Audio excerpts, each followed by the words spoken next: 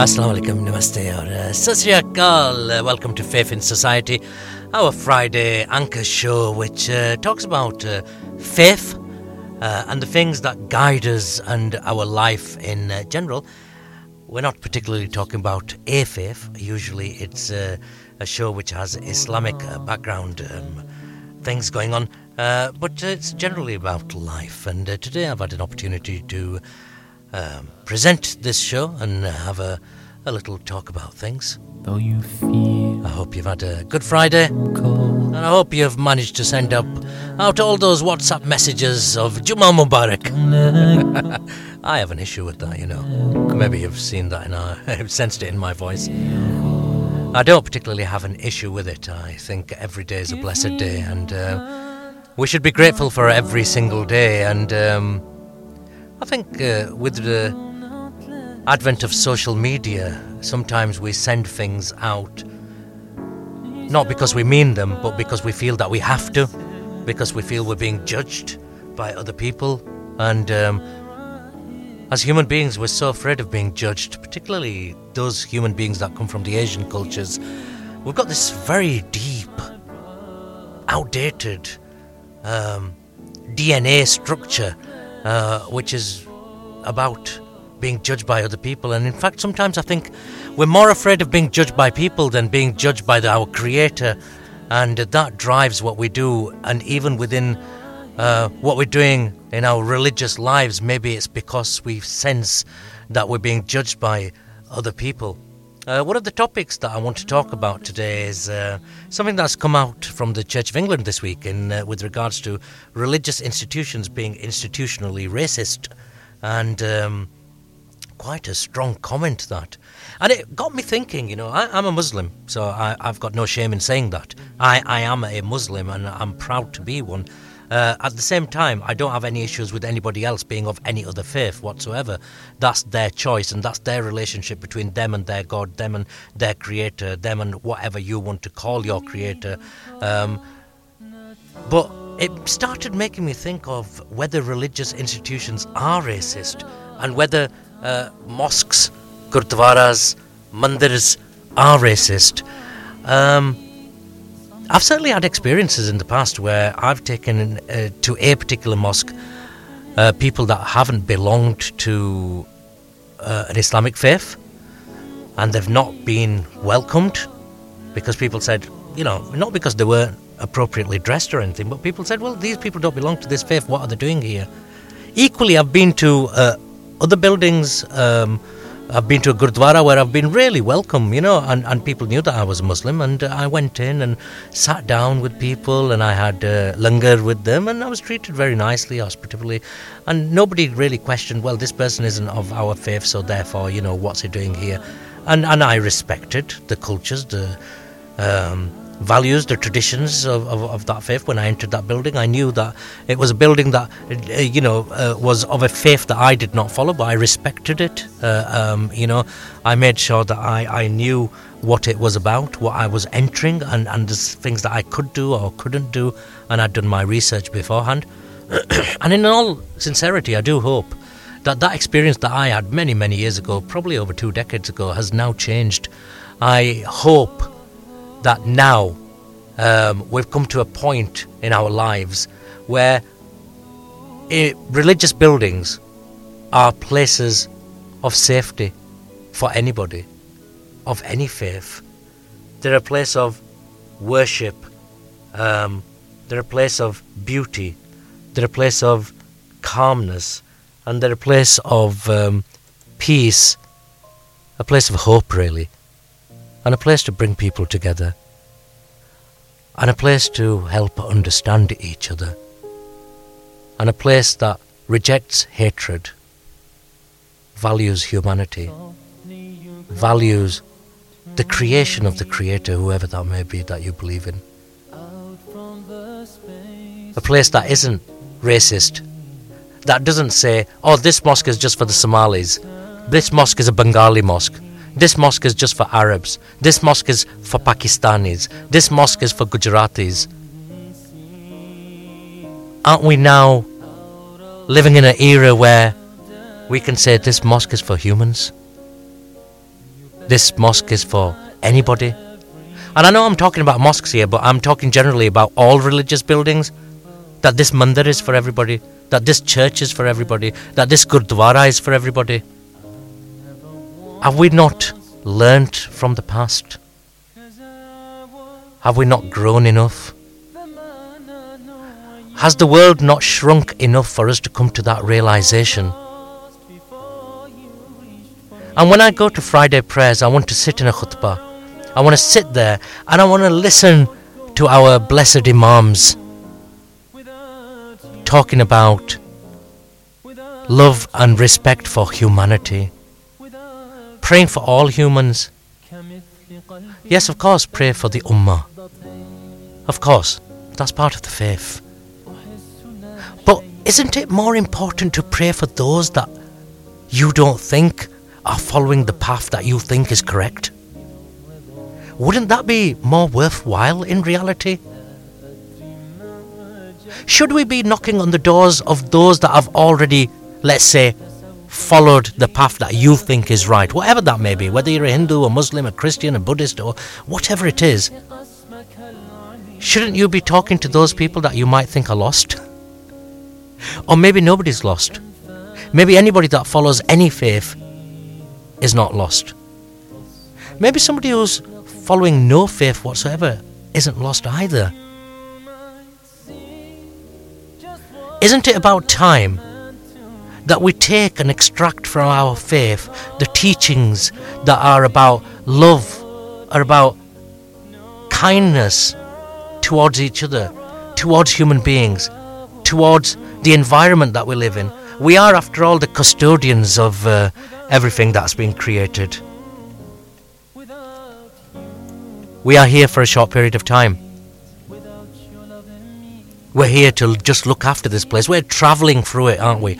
Aren't we sometimes taught by our venerable leaders, those people that are in the know, those people that have more deeper knowledge than me, a much better knowledge than me, that they always talk about, this journey in this life is a test, it's just here for a short time, then, it's all preparation for the afterlife, it's all preparation for the year after. And sometimes I wonder, yes it is, of course it is, that's what it is about, because in real terms, whatever your life exists, whether you're in this world for 2 years, 10 years, 20 years or 100 years, relatively speaking, it is a very short period of time. And doesn't it go so fast? कितने अरमान रह जाते हैं, कितनी यादें रह जाती हैं. कितनी बार आदमी सोचता है मैं ये करता वो करता, जब आखिरी वक्त आता है तो आदमी सोचता है कि यार मैंने उसको ये क्यों नहीं कहा, मैंने इससे माफ़ी क्यों नहीं मांगी, मैंने उसका इंतज़ार क्यों नहीं किया. पर तब सांसें जो हैं साथ नहीं देती, वक्त साथ नहीं देता. Your body gives up, your heart gives up, your mind gives up, your senses give in, and eventually you give up. And wouldn't it be better, wouldn't it be more purposeful, more meaningful to have those thoughts when you have maybe got time? I mean, of course I know that you don't know when your time is up.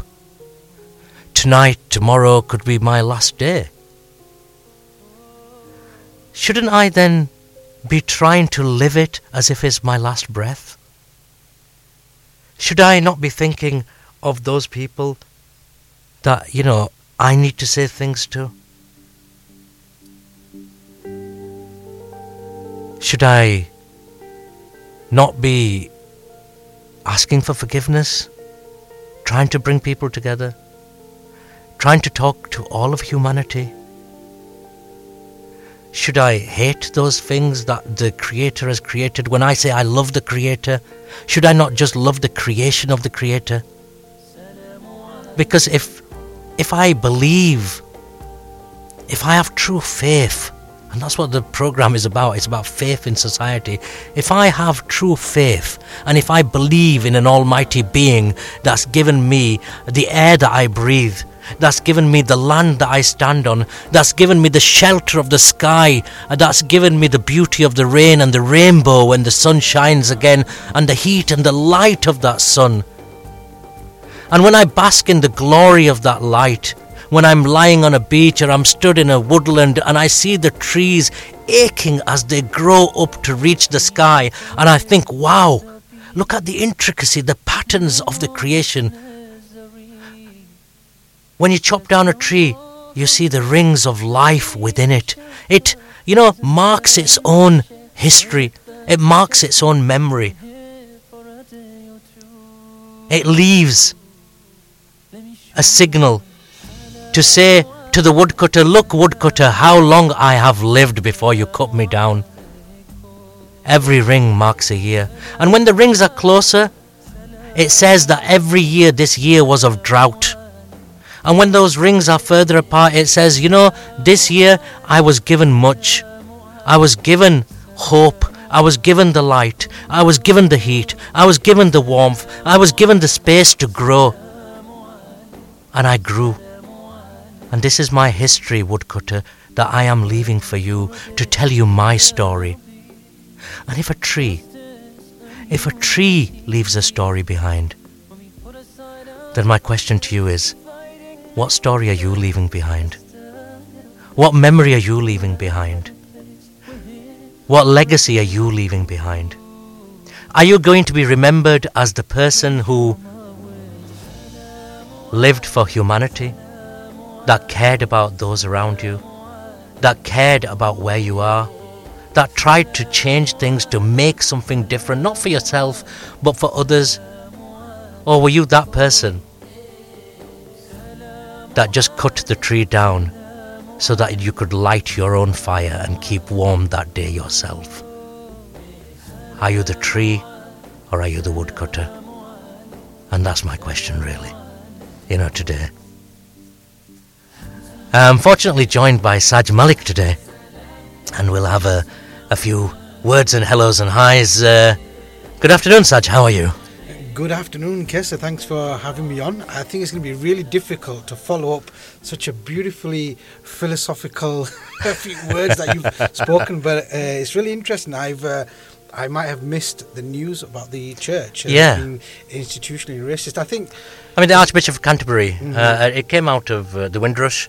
The Archbishop of Canterbury said, that religious institutions, the church in particular, he talked about himself, obviously, and he said, that he believes that we are institutionally racist as religious organisations, and we need to think carefully about ourselves. Yeah, I think it's really important for us to separate then religion, religious institutions, and followers of a religion as well, because no religion, as far as I know, or as far as I'm educated, no religion teaches racial discrimination or hatred of any races.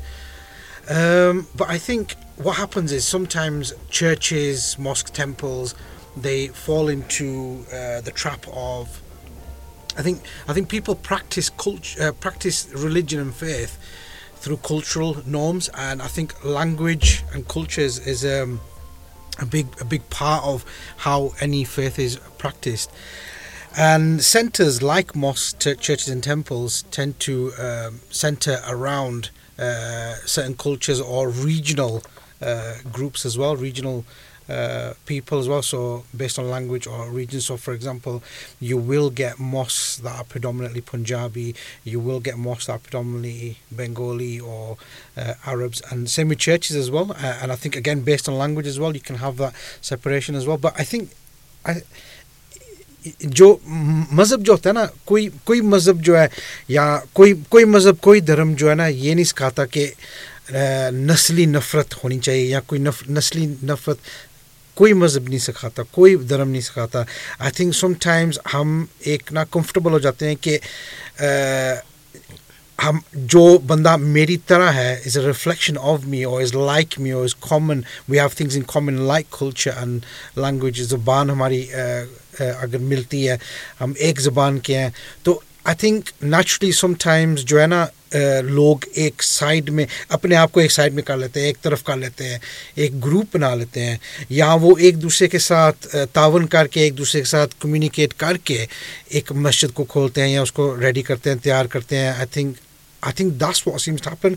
But I think slowly over time, what can happen is people get very protective and then institutional racism then develops. So I think at some point it needs to be sort of stamped out, or if you see signs of racism or grouping or factionism, I think it should be, if you see early signs of it, it should be stamped out. अगर आपकी मस्जिद में, आपके मंदिर में, आपके गुरुद्वारे में, आपके टेम्पल में आपको ऐसा लगता है कि ग्रुप बन रहे हैं, अपने फ़िरके बन रहे हैं डिफरेंट वजह के लिए, चाहे वो ज़बान हो, कल्चर हो, रीजनल पे ग्रुप बन रहे हैं, अगर आपको ये नज़र आता है, आपको you should speak up and it should be stamped out early. But I don't think any religion really teaches racism, or any religion wants to be. I think that's the process, how it happens. So religion doesn't teach racism. We agree on that.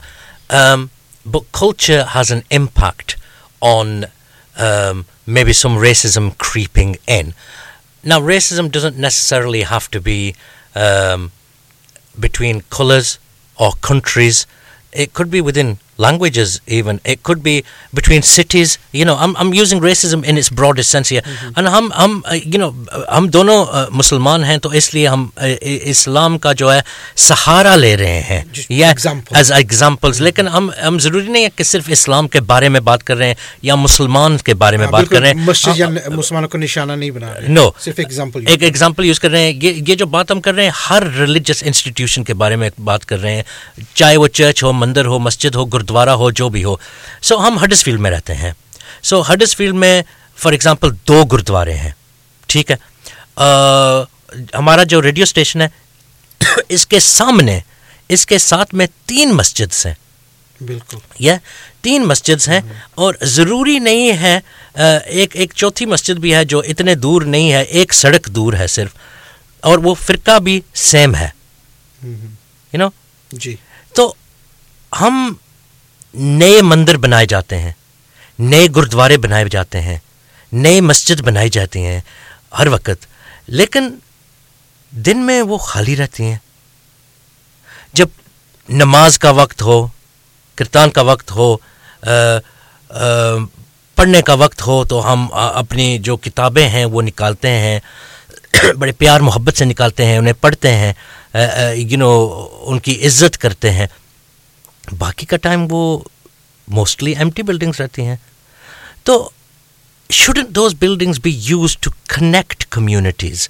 Shouldn't they be used at the times when they're not being used for worship to bring other people in to be used? For example, can they be used for homework clubs?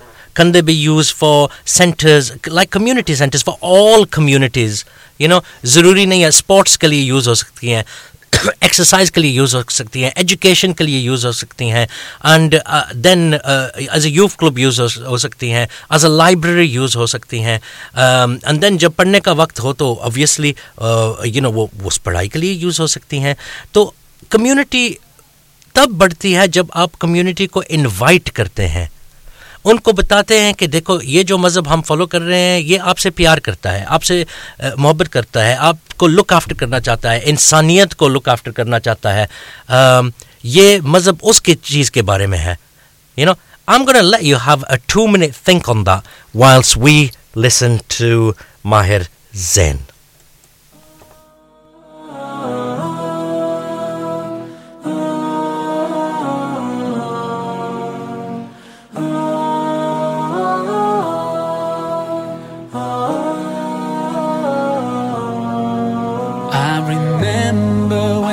First met you, I felt that God answered my call. There was that one place I always thought about, and I just wanted to be there with you. The place that no eye has ever seen, the place that no heart has ever perceived. I had a great feeling inside of me that one day I'll be there with you. And now that we're here so good about all the things that we went through, knowing that God is pleased with us too. It's not a dream, this is so true. Feeling the peace all around, seeing things we could never imagine, hearing the sound of rivers flow, and we know we'll be here forever. The feeling is indescribable, knowing that this is our reward. Do you remember the hard times we went through, and those days we used to argue, but there was not one thing that could bring us down, 'cause we always had in our minds the place that no eye has ever seen, the place that no heart has ever perceived, the place we've been promised to live in forever. And best of all, it's just me and you, and now that we're here, feeling so good about all the things that we went through, knowing that God is pleased with us too.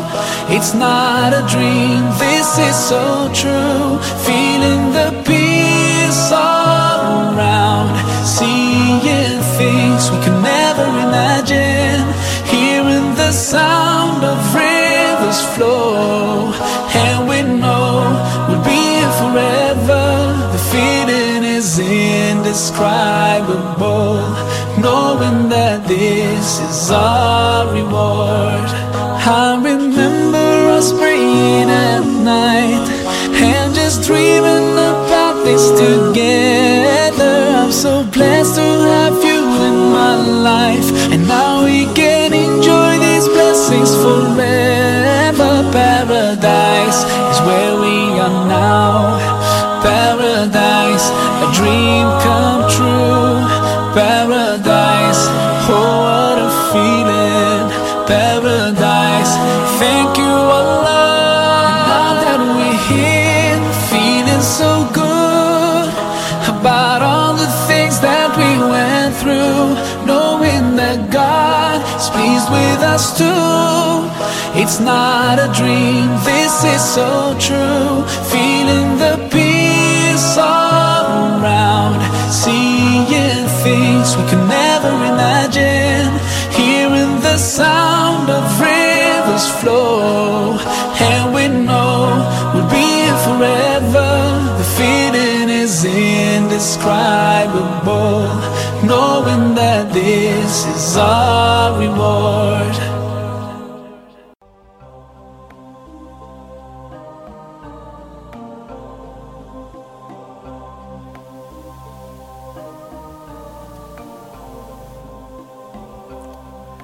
Well, welcome back after the commercial break and the Azan-e-Zohar, and just having a chat, me and Saj, about Faith in Society, which is our programme, and we were talking about the uses of religious buildings when they're not being used for religious purposes, or at those times when it might be times for prayer, time for gathering, for communion.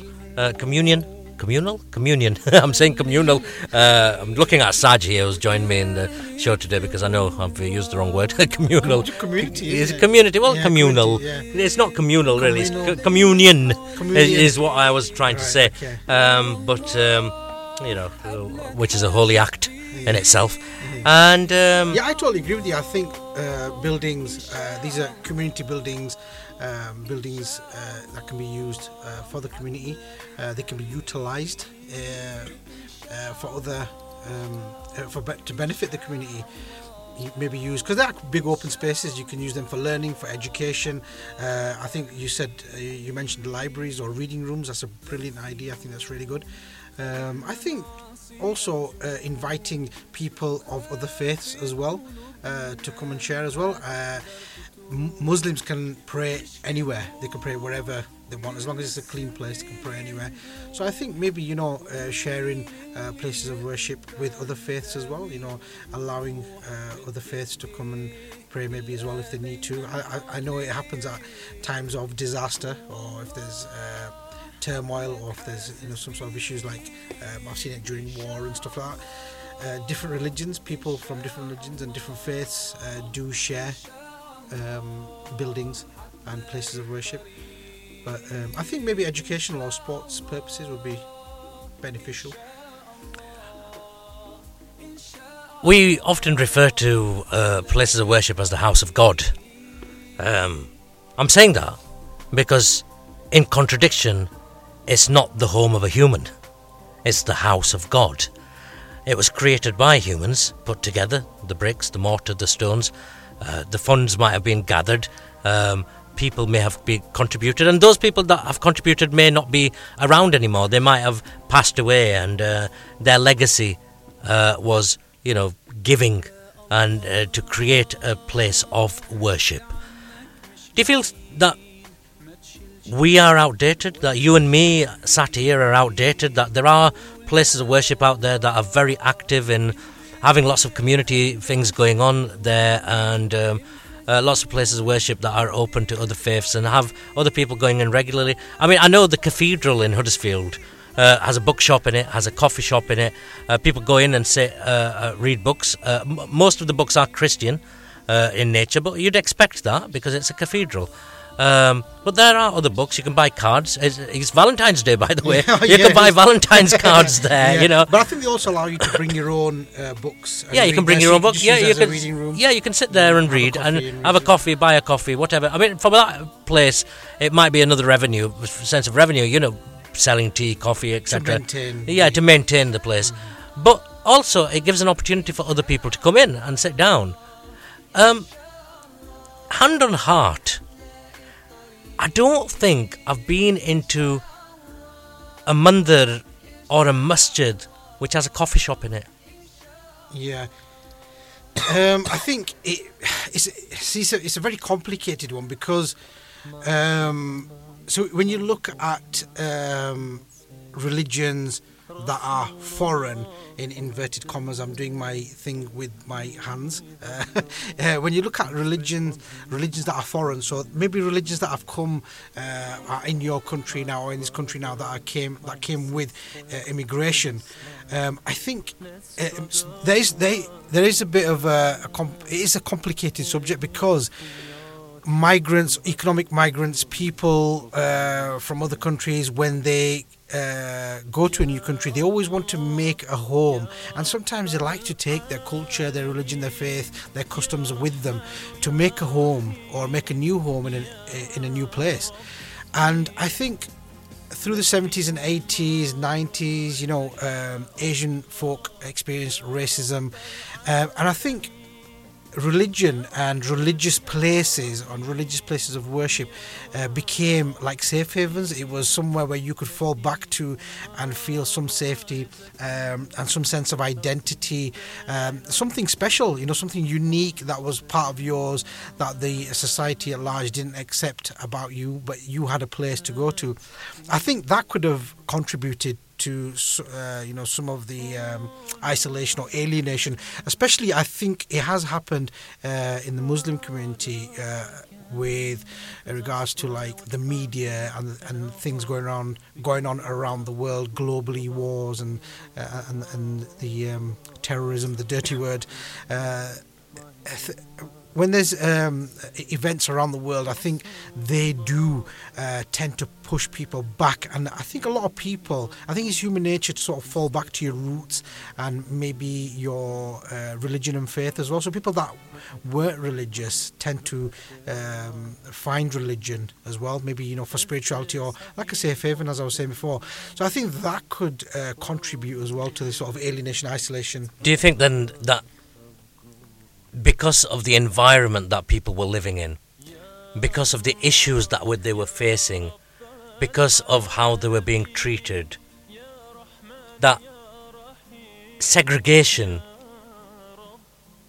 became the norm because people were looking for somewhere to feel safe, and for that place to feel and remain safe, it had to exclude others. And by the virtue of exclusion of others, it felt safer, and then that in itself became the social norm. I totally agree with you there. I think that has a big part to play in it, because when you segregate or exclude other races or people from other parts of society, you then make a special place for yourself. There's a place of belonging. There's something unique about you and special about you that nobody else knows. You belong, or you belong to something that other people don't belong to. So then you find a special place. You become unique, and then yes, you become safer. And I think it gives you an identity as well. At the same time. Right, very interesting. So we're going to carry on with this conversation, and we'll be back straight after this.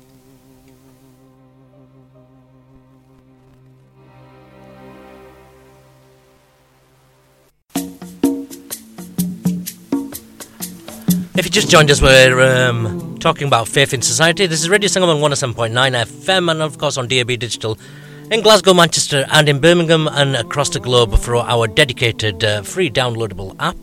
And it's me and Saj Malik. We're just having a quick chat about faith in society and what drives human beings with regards to the actions that they take, or sometimes the inactions that they take with regards to faith. And we've been looking at sometimes why religious buildings aren't used or are inviting for other people. Now, that might just be accidental, to be honest, or it might be something that happens a lot, but my and Saj's experience is that we haven't seen it that often, and would love to know about places where it is happening, and I'm sure it is actually. It's just that certainly where we are, there's less of it, or maybe it's not quite as openly advertised, and maybe those religious buildings need to advertise it a lot more. Maybe there are open days at mandirs, open days at gurdwaras, open days at churches, open days at mosques that we've not come across yet, and or we've missed out. So it's not criticism of anything. It's just a general discussion about it and about why we might feel safer and what's driven us to having these buildings which were initially safe havens, but now mainly remain empty for the vast majority of time, except for times of prayer. And maybe they're not being utilised effectively for the betterment of society, for the betterment of the community that they are serving. And maybe, the buildings of faith are not serving effectively the faith by not having them open at other times except for praying. Because faith is more than prayer. We talk about, as a Muslim, in Islam, I am taught that Islam, being a Muslim, is a way of life. Well, a way of life isn't just praying 5 times a day, is it? A way of life is more than that. Praying is just one of the pillars, but there are other pillars. How do I fulfill those? How do I look after those people that are around me? How do I interact with those people that belong not to the faith that I follow, but belong to that other faith, which is the human faith, which is humanity? There's over 7 billion people in the world. Over 7 billion. I remember a time when there was something like about 5 billion or 4 billion, and we said, oh my God, it is unsustainable. I remember those days, there was panic.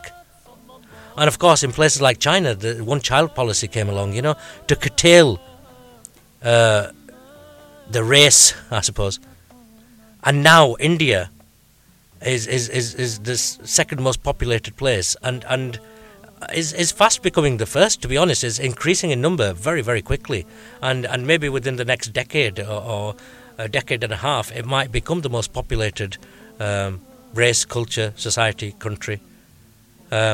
I think what's happened maybe in modern times is there's been more of a search for identity than a search for spirituality.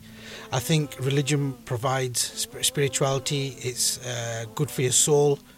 All religions are good for your soul. Meditating, being spiritual, finding spirituality, seeking knowledge. But I think it's become maybe more of a search for identity. And I think what religious people have ended up doing is being, and not being kind or appreciating the creation of the Creator, or loving the creation, as you mentioned earlier on, loving other human beings, loving the neighbours in the natural kingdom, so animals, loving the Mother Earth, so loving the creation of the Creator, I think, is very important as well, as part of worship. I think maybe that's what's missing in the modern world. Yeah, maybe you're right. I've read a book a long time ago. Excuse me. Chicken soup for the soul. Chicken soup for the soul. You eat, drink chicken soup, and it kind of nourishes your soul and makes you feel better. Isn't faith, religion, the chicken soup for the soul? Isn't that the soup for the soul that nourishes you? It should be, really. I mean, that's what a religion and faith is for. It's for spirituality, to make you feel better. To understand problems of life, maybe help you tackle and deal with life issues, problems. We always fall back on things, the faith that we believe in, whatever it is. We might say, we might face a desperate time. We might say, if we're a Christian, we might say, Jesus, please, I need your help right now. Whatever faith we are, if we're a Muslim, we might, say, bow down and go into prayer and say, I need your help, God. I need it right now. I'll never do this again if you help me. If you help me this time. Yeah. Do you think religions become very ritualistic, and that's why the spirituality is missing? So what essentially each faith and religion brings is missing, because people are just maybe become very ritualistic. They pray. So with Muslims, you pray 5 times a day, but are they actually connecting with God? Are they just practicing a ritual? Practicing a ritual. So I suppose the answer to that question is, when you go and pray, the reason why mosques, and if you haven't visited a mosque, I would urge you to do so. Go along, knock on the door, and just say, look, I wouldn't mind coming in and having a look around. They're very empty places. They're very bland. There aren't any, paintings or idols or, pictures. Extravagantly decorated. They're not extravagantly decorated. Although the old ones certainly were. You can go to Iran, Turkey, Egypt, and you can see some very highly decorated geometric shapes, and the roofs are very, very beautiful, and the pillars are very beautiful. Indeed, the architecture is beautiful, very mathematical. But besides that, they're very empty, and the reason for that emptiness is so that you don't lose your concentration. You focus on your Creator, and you connect with your Creator. And when you are praying, you're praying and asking and giving, your prayers to your Creator. Now, when you do that, I suppose the question is, if you're not fully engaged in that, your mind probably wanders off and says, "What's what's happening in EastEnders tonight? What are me and my mates doing this evening? Or I need to go home and get the shopping in, to have this food or whatever." Are you only half there? Yeah. We're going to go to the news, and we're going to come back and carry on with this story straight after the news break.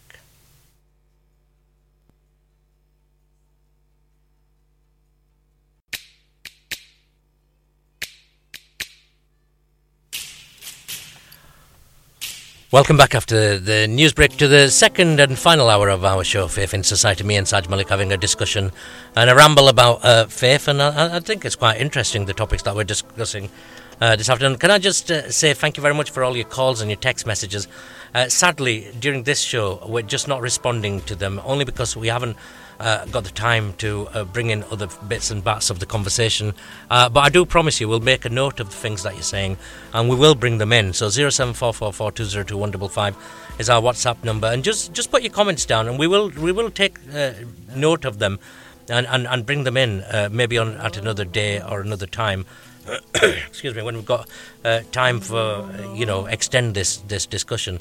It started off because there was a report, something that came out a little while ago, where somebody has commented, somebody of high importance, the Bishop of Canterbury, and no less, who said that. So the Archbishop of Canterbury himself recognises this as an issue. Yeah. All right. Okay. Yeah, That's yeah. interesting because Yeah. he's obviously a person in power and authority. For him to say, firstly, it's recognising something, recognising that there's an issue there, and secondly, he's in a position to do something about it. That's right, and he was saying, that he was talking specifically about church, to be honest, but he was saying that, maybe churches are institutionally racist, or religion is institutionally racist. Yeah. I, to be honest, disagree with the comment. I don't think religion is institutionally racist. No. I think people who are in charge or put into places of power, Yeah. who are the guardians of religion, can be racist. Yeah. But I don't think any religion per se is racist. No. Whether it's Buddhism, Zoroastrianism, Islam, Yeah. Judaism. I think what you find then with religion is it becomes intertwined with politics as well. Politics, power, religion, they're intertwined with each other, and you'll find a lot of people that are hungry for power hungry, ego hungry people will misuse, abuse positions of power. And especially with religion, it's really easy to take advantage of, because people willingly will give themselves up or follow you or follow orders. Vulnerable people, people that are emotionally vulnerable as well. So I think it's very easy to abuse positions like this, positions of power, especially in religion.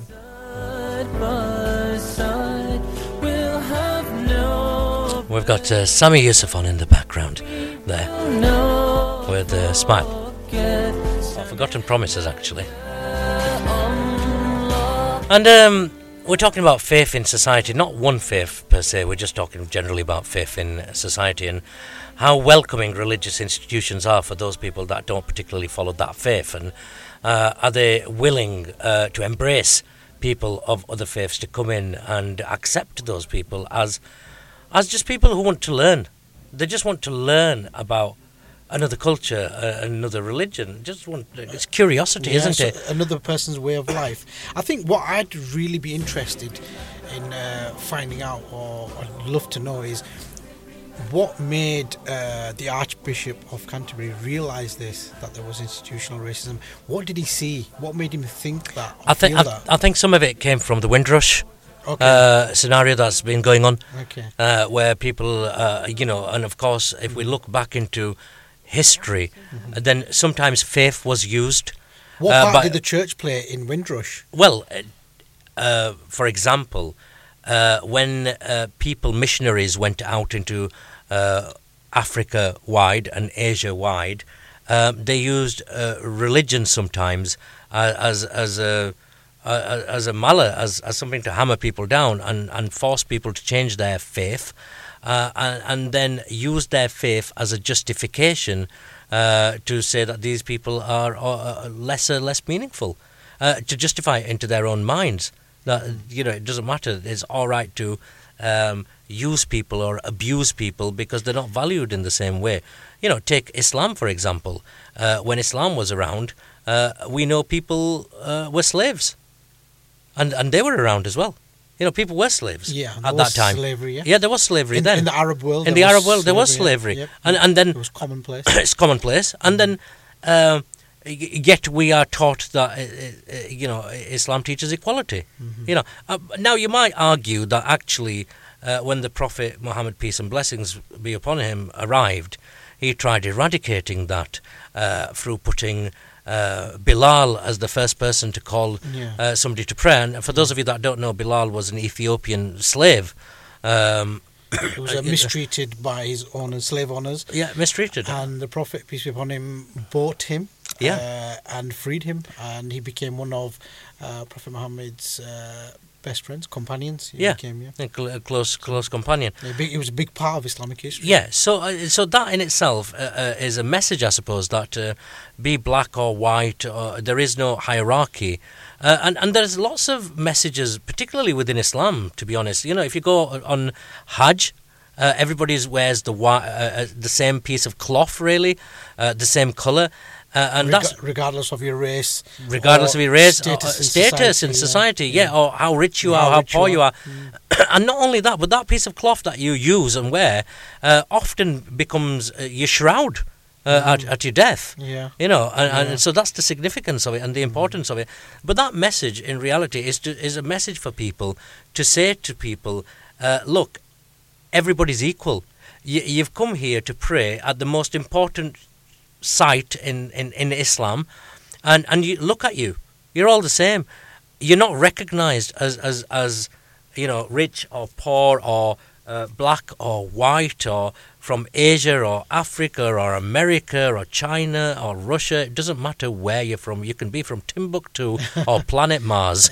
You know, this is what you're wearing, and you're the exact same or as everybody else. And that is a really, really powerful symbol for people. Every man is equal here. Every man and woman is equal. And, you know, it's also the place where women do not cover their faces. You know? They don't, do they? They don't cover their faces. No, in the Kaaba on Hajj and pilgrimage, Yeah, they don't cover their faces. Why should they? Yeah, because at that time, you're in a place where your piety, your mind, your soul, your eyes, your gaze, yourself, the whole of you, the whole being of you is there for a particular reason. And that reason is your Creator. You're there to connect. You're there to connect, and your whole being, your soul, your mind, your heart, your every action is about that one single thing. Maybe to disconnect as well. Yeah. So you disconnect from worldly things, materialism, material things, the world as it is, really. You disconnect from your luxuries, your daily luxuries that you have. I think, yes, you do, but sadly, and this is my personal opinion here, Saj, but sadly, what happens is you go to these places, and what do you find? You find 5-star hotels, 7-star hotels. You find shopping malls that are bigger than the mosques that you're praying in. You find clock towers that are taller than the minarets of the most important mosque that is there. You know, so the person that is calling to pray, which usually, traditionally, historically, stands at the top of a minaret and calls people to pray using their voice, a beautiful thing, has to look up at the clock that is ticking away in a big, huge so shopping mall. So they tower over the minarets. That's right. They tower over the minaret, and that in itself is again a symbol of maybe where society is kind of creeping back in, or those values are creeping back in, and they become a distraction to the connection. Say that it's a good balance between religion, spirituality, and the world. You know, having shopping plazas and shopping malls nearby. Yeah, but you do that all the time, don't you? You've got that around you all of the time. I would say that I have more opportunities to go to a shopping mall than to sit in a mosque. Yeah. I would find time much more easier to go and find some new clothes at Harvey Nicks or something else than say to myself, you know what, it's not prayer time, but I'm going to go and sit in the mosque. I'm going to go and sit there for no reason whatsoever. It's not a prayer time. I'm not. I have no obligation to go there, but I'm going to go there. I'm going to sit there, and I'm going to do nothing. I'm going to maybe just do nothing. Do nothing. Turn my phone off. Do nothing, or I'll pick up a holy book, the Quran for me. It might be the Bhagavad Gita for somebody who's a Hindu, you sit there. Have some time for yourself. Time to yourself. I'll be honest, I have spent time in a church as well. I've sat in a church and just sat there, and there's people around praying, and it's nice. You know, you just feel like people are here for one reason. People are here to sort of pray. They're here for spirituality. They're looking for God. They're looking for the greater being, and I'm a part of that. And I feel the same in a masjid, in a mosque as well. You can sit inside. Sometimes I just go into a mosque and I can just go to the back and just sit, leaning against the back wall and just sit there and maybe do nothing and just be around godliness. Sometimes that's just nice as well. Listen, godliness is everywhere, omnipresent. God is everywhere. So some religions believe. Yeah. And certainly the Abrahamic faith believes that as well. I have can I throw a spanner in the works? Oh, go on then. So I have a spanner for the works now. Yeah. Archbishop Tutu. Desmond Tutu. Yeah, Desmond Tutu. Yeah. Archbishop Tutu. Of African origin. Yes. A black man. Yes. Was he not the Archbishop of Canterbury? Have I got that wrong? I might have got that wrong. But I'm sure he was an archbishop. Many years ago, I remember seeing him in places of worship like Canterbury Cathedral. I can't recall, and we're talking about the 80s here now, I think, or the 90s. Yeah, I just remember him from the news. They always used to pan the camera to the Archbishop Tutu. Archbishop Desmond Tutu. Yeah. He was a really nice guy. Yeah, and he always had something. They always used to have Archbishop Tutu, and he'd always have a comment to make on something that's happened. And you know what? I've got to say that from some of those comments that I remember, he was always such a humble person. Yeah. And the things that he used to say were always so meaningful. Yeah. And they were always about love and respect of all cultures, of all people. And I think that's what's missing. We need another Desmond Tutu, Archbishop Desmond Tutu, because I don't come across many people who have sort of power. Yeah. In faith. But remain very humble and down to earth. Well, not just humble and down to earth, but remain human in the sense of, I'm not saying they become something else, they don't, but what it is I don't see them talking about all humans. I hear them talking about human beings that belong to the faith that they're leading, or human beings that are close to them in their town or in their country of origin, or what they're connected to, rather than all human beings. So I'm just quickly doing some research on Archbishop Desmond Tutu. I can't find anything, but I'm sure he was an archbishop. I always remember him being addressed as Archbishop Tutu. So he wasn't he? He was. But was it Canterbury, Archbishop Canterbury? I'm not sure, to be honest. So what my point is, the point I'm trying to make is, he was in a position of importance. He was high-ranking. He was an archbishop, and he was of African origin. So, how does the Archbishop of Canterbury today feel that there's institutional racism? Because so many decades ago, when racism was rife, you had a black Archbishop Tutu. I think there were exceptions. There are exceptions, to things. And how many white imams have you come across?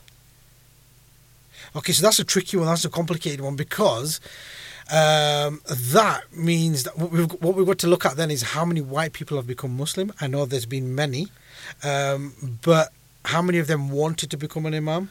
Would you consider people from Bosnia to be white or Asian? White, yeah, because they're European, so white European. And have you come across any imams from Bosnia who are white European? So in Hekmenwijk there is a Bosnian masjid. Right. So they have their own little sort of community centre and masjid, and it's predominantly Bosnian, some Albanian, some Kosovan, because they share, it's a similar region, isn't it? So they share language and culture. But if you go to, say, London, there's a lot of black imams of masjids, so you get that. So I think it's got to be reflective of of the community as well. So it depends on how many people are Muslim that are white and that actually want to pursue being an imam.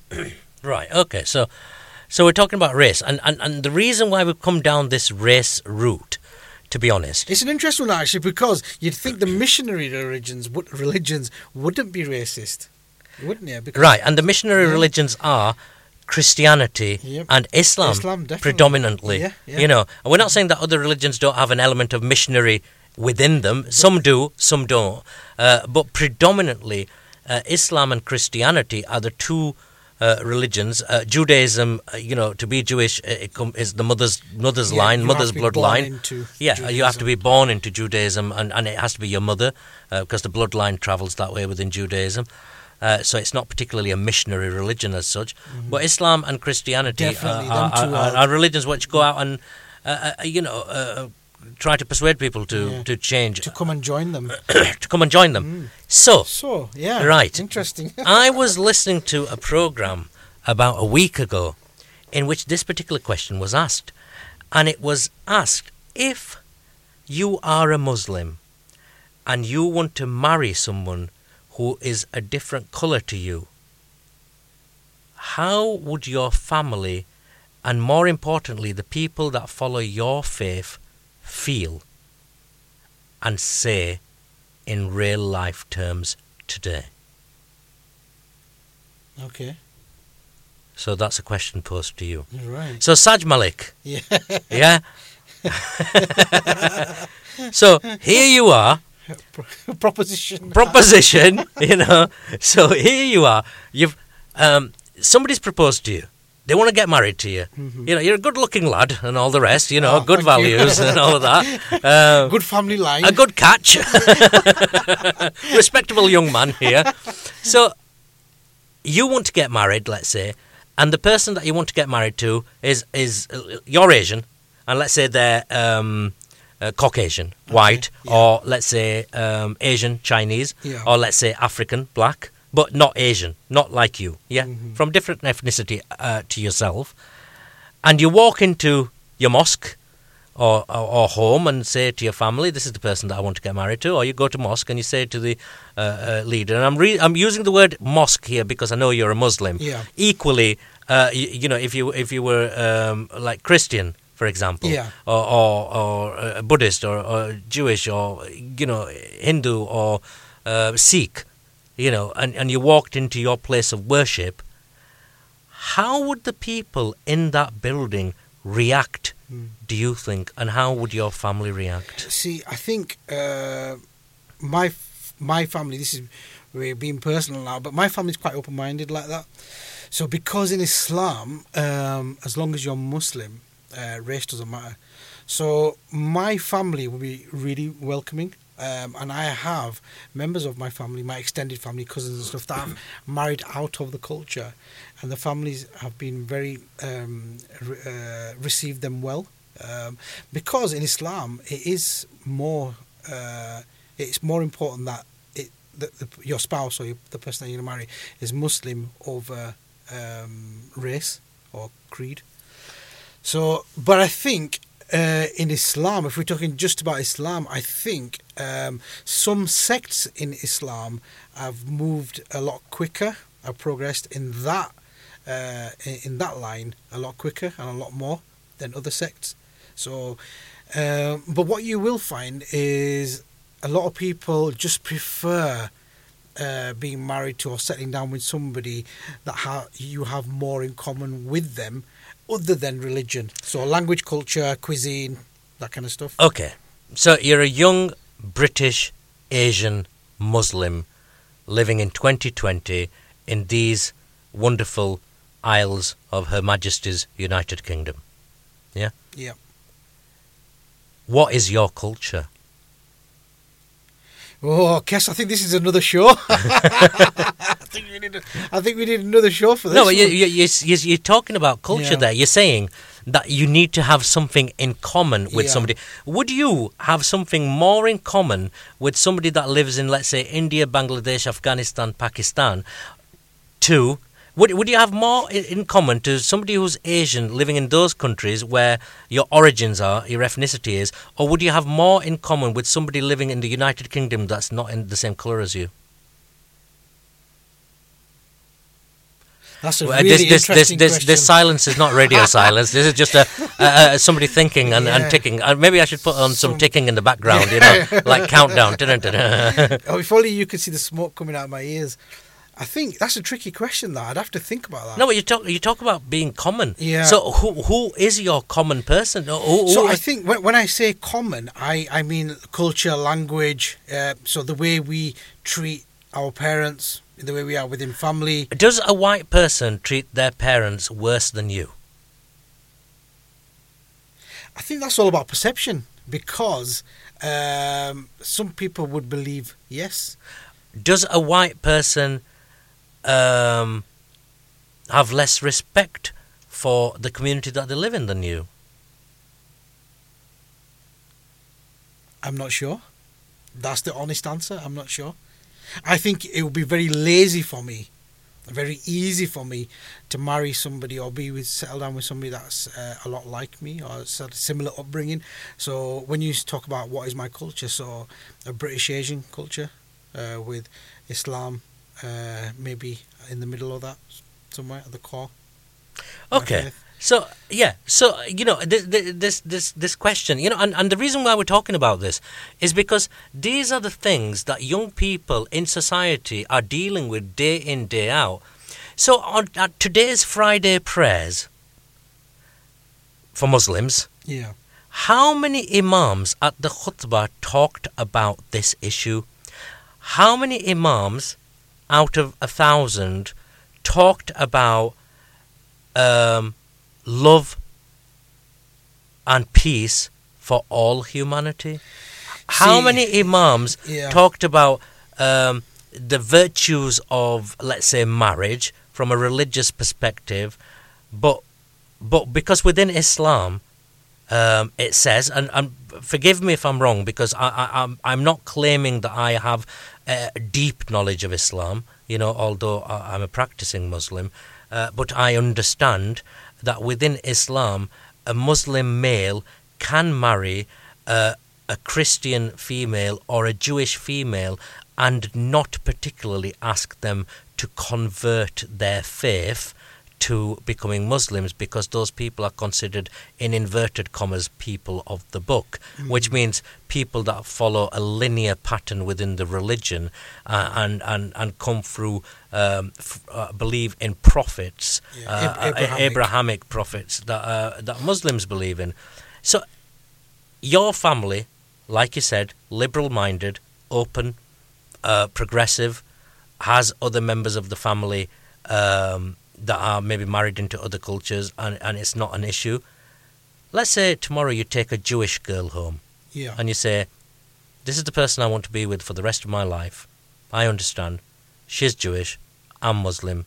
I don't want her to become Muslim. I believe that it's quite fine in my religion for her to remain a Jew and for me to remain a Muslim. Yeah. How many people out of 100 do you think would say yes to that? Yeah, I think for me the bigger hurdle is finding somebody to marry me. I think that's the bigger hurdle than the religion. But I think with people of the book, so Abrahamic faiths, I think we have a lot in common with them. So with Christians and Jews. So with things like eating kosher, eating halal, those kind of things, family values, that kind of stuff, people that are, say, maybe of no religion think a lot different. So I think a lot of the times it's just easier to sort of click, and I think it does fall into place. But I think my family would be very accepting of somebody from outside of our own sort of culture. Okay, 07444202155 is our WhatsApp number. It's Valentine's Day today, the day of love. If you've got a rishta for Saj Malik, do text us in. Whatever faith you are, we don't mind. Text in with a picture, preferably. And faith. We're only joking. But, I think, you know what, these are difficult questions. Yeah. And they are questions which need to be asked, because a lot of young people, I mean, we're both very old, so aged. Yeah. So therefore, really, probably it's not that important for us. I think marrying out of faith is another topic. It has its own complications. But listen, in the last hour, I talked about whether you're the woodman, the axe, or whether you're the tree. Are you cutting the tree to burn the wood to keep yourself warm, or are you letting the tree grow to give shade to another 1,000 people forever? And people like very learned philosophical people like Bulleh Shah, for instance, said, don't go out searching for the devil. Kill the devil inside you first before you go out, and don't, looking for places of worship to worship, cleanse your heart first before you go out to worship. Those sorts of philosophical messages. Very philosophical. Yeah, it is, but it's true, isn't it? Because the fact is that if you yourself are not pure of mind, pure of heart, then, or pure of intention, then going out and prostrating, in front of or with another, whatever X number of people, for the sake of other people to see you do that, is potentially a waste of time. See, that's philosophy then, because in Islam, your prayers are compulsory. Yes, of course, so because it's one of the 5 pillars. Yeah, so whether you're praying or not praying, you've got to pray, haven't you? So right, okay. You've got to do your 5 prayers. Yeah, right, okay. Regardless. So, right. But is going and doing a sajda, which is prostrating, by just performing that action, are you actually praying? Yeah, so I was saying earlier on, have we become ritualistic? Yeah. So are you just going there and praying 5 times, displaying 5 rituals? Is that what you're doing? Because if you don't believe in what you're doing, then you're just doing an exercise, aren't you? You can just go to the gym and do that. Yeah, but then what we need to look at is that person connected? Is he really seeking spirituality? Or is he seeking his peers or community? So what comes acceptance? first? What comes first, spirituality or action? It's an interesting one, that one. Yeah? I couldn't answer that, to be honest with you. But the fact, but if you don't have belief, or if you don't have true belief, or if you don't believe in what you're doing, or if you're not connected, then performing that act and saying, well, I'm instructed to pray, so therefore I am praying because I have that instruction from the faith that I follow. I am going and doing this, I am performing this act. Therefore my prayers are accepted because I'm performing that act. I suppose there's a question to be thought about. Is it really being accepted because you're performing the act, or is it being accepted if you truly believe in what you're doing?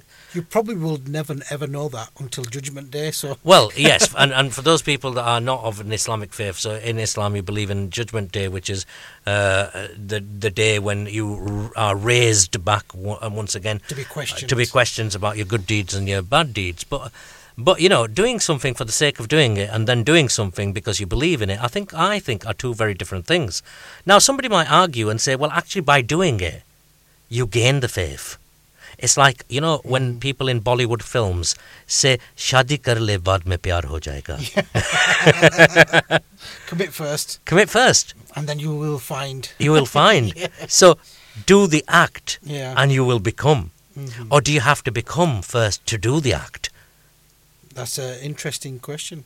It's probably not something that I could answer today. No, it's not. I'm not asking. I'm not asking you for. It's something that probably needs to be researched.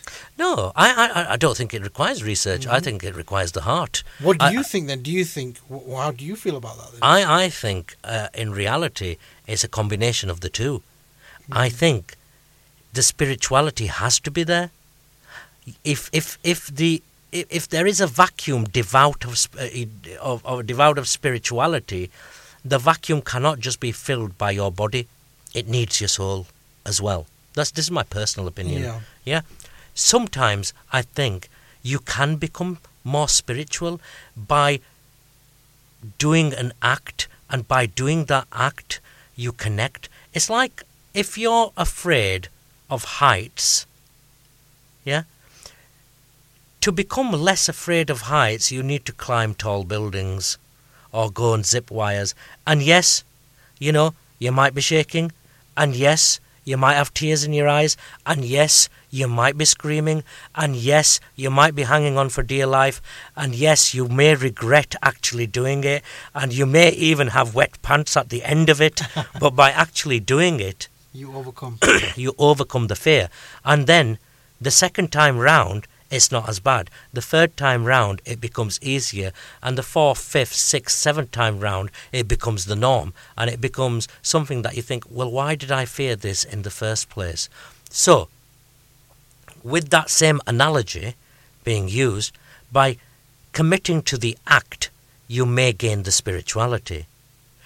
But without spirituality committing the act is done in vacuum on its own, therefore loses meaning, so therefore loses its value of doing.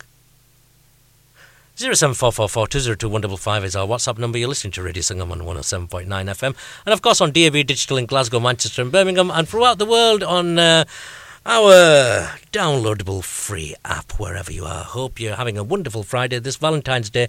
I'm sorry it's not a lovey-dovey programme. It's Faith in Society.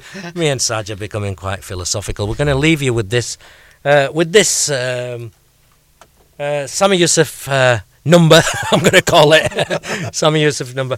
And then we're going to the advert break and we'll be back straight after that.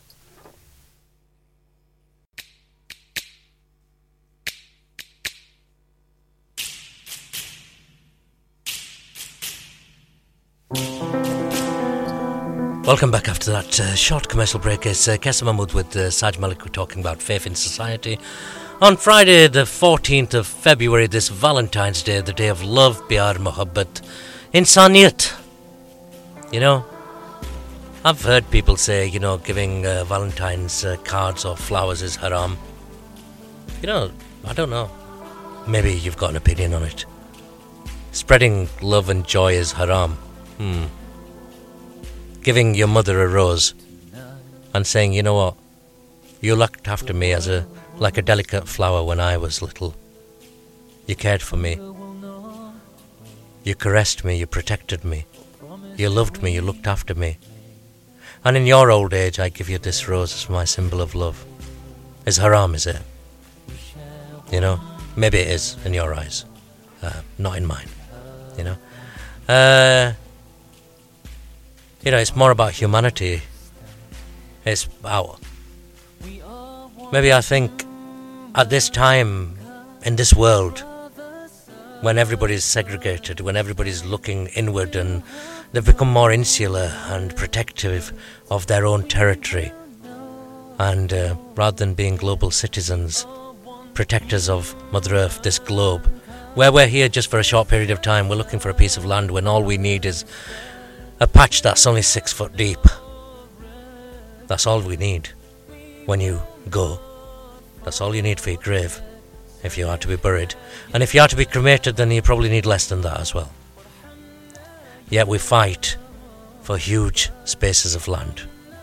We kill in the name of faith, in the name of religion, in the name of territory, in the name of God sometimes. And probably God up there is looking and weeping and saying, wow, this isn't what I wanted. But who knows? So from me, if you're celebrating Valentine's, happy Valentine's Day. I think with Valentine's Day, when you're saying it's haram... I'm not saying it's haram. I'm saying some people say it's haram. With the issue of it being haram, I think what people object to or don't like about Valentine's Day is it encourages free mixing, it encourages dating and all that kind of stuff.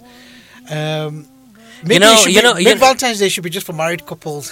Don't let me halal. You know, the most beautiful thing I've seen, Saj, you know, for those people that don't know, I used to be a teacher, head teacher of a number of high schools, and my whole life has been spent in education.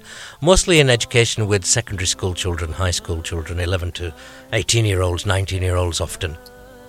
You know, but one of the most beautifulest thing I've seen, and one of the most heartbreaking things I've seen, is a 7-year-old boy cry. A 7-year-old boy cry because he wrote a poem for a 7-year-old girl in school, and she tore it up in front of him on Valentine's Day. And he said, you know, this is for you. And I sat here and wrote it all night, and she tore it up. Wow, that is... And you know, sad. Saying that brings tears to my eyes. That is really sad. You know, love can be pure. There's innocence in that. Innocence can be pure. It's how you look at it. It's how, you know, you think about things. In Islam, you know, again, I'm not claiming that I know everything. I don't. Far from it. I probably know a lot less than most people. But in Islam, you have the right to choose the person that you are to marry. Yes, you do. Otherwise, the nikah is haram if you don't agree to it. The Prophet Muhammad, peace and blessings be upon him, married a lady who was older than him, who he worked for, who was a trader, a lady who had her own business, her own employees, and he married her, and he worked for her. And actually, Khadija, the Prophet's first wife, chose him, so she chose him for marriage. Right. Which is interesting, yeah. And like you said, she was older than him as well. So examples have been left for us, haven't there? Yeah. So how... love, affection, in its most innocent terms, cannot be haram, I don't think. Yes, I understand about, falling into that trap of doing things outside of marriage which are disrespectful, which can bring trouble and shame upon people. I understand that. And I'm not subscribing to that either. I'm not saying that's how it should be. But what I'm saying is, in protecting that, in protecting those values, don't give up on love. Don't give up on hope. Don't give in and say, you know what, I'm going to cage you so that nobody can take you away. I'm going to imprison myself so that I don't go astray. How empty can your soul be? How unnourished, how sad can one's life be when you cannot appreciate the beauty that is around you?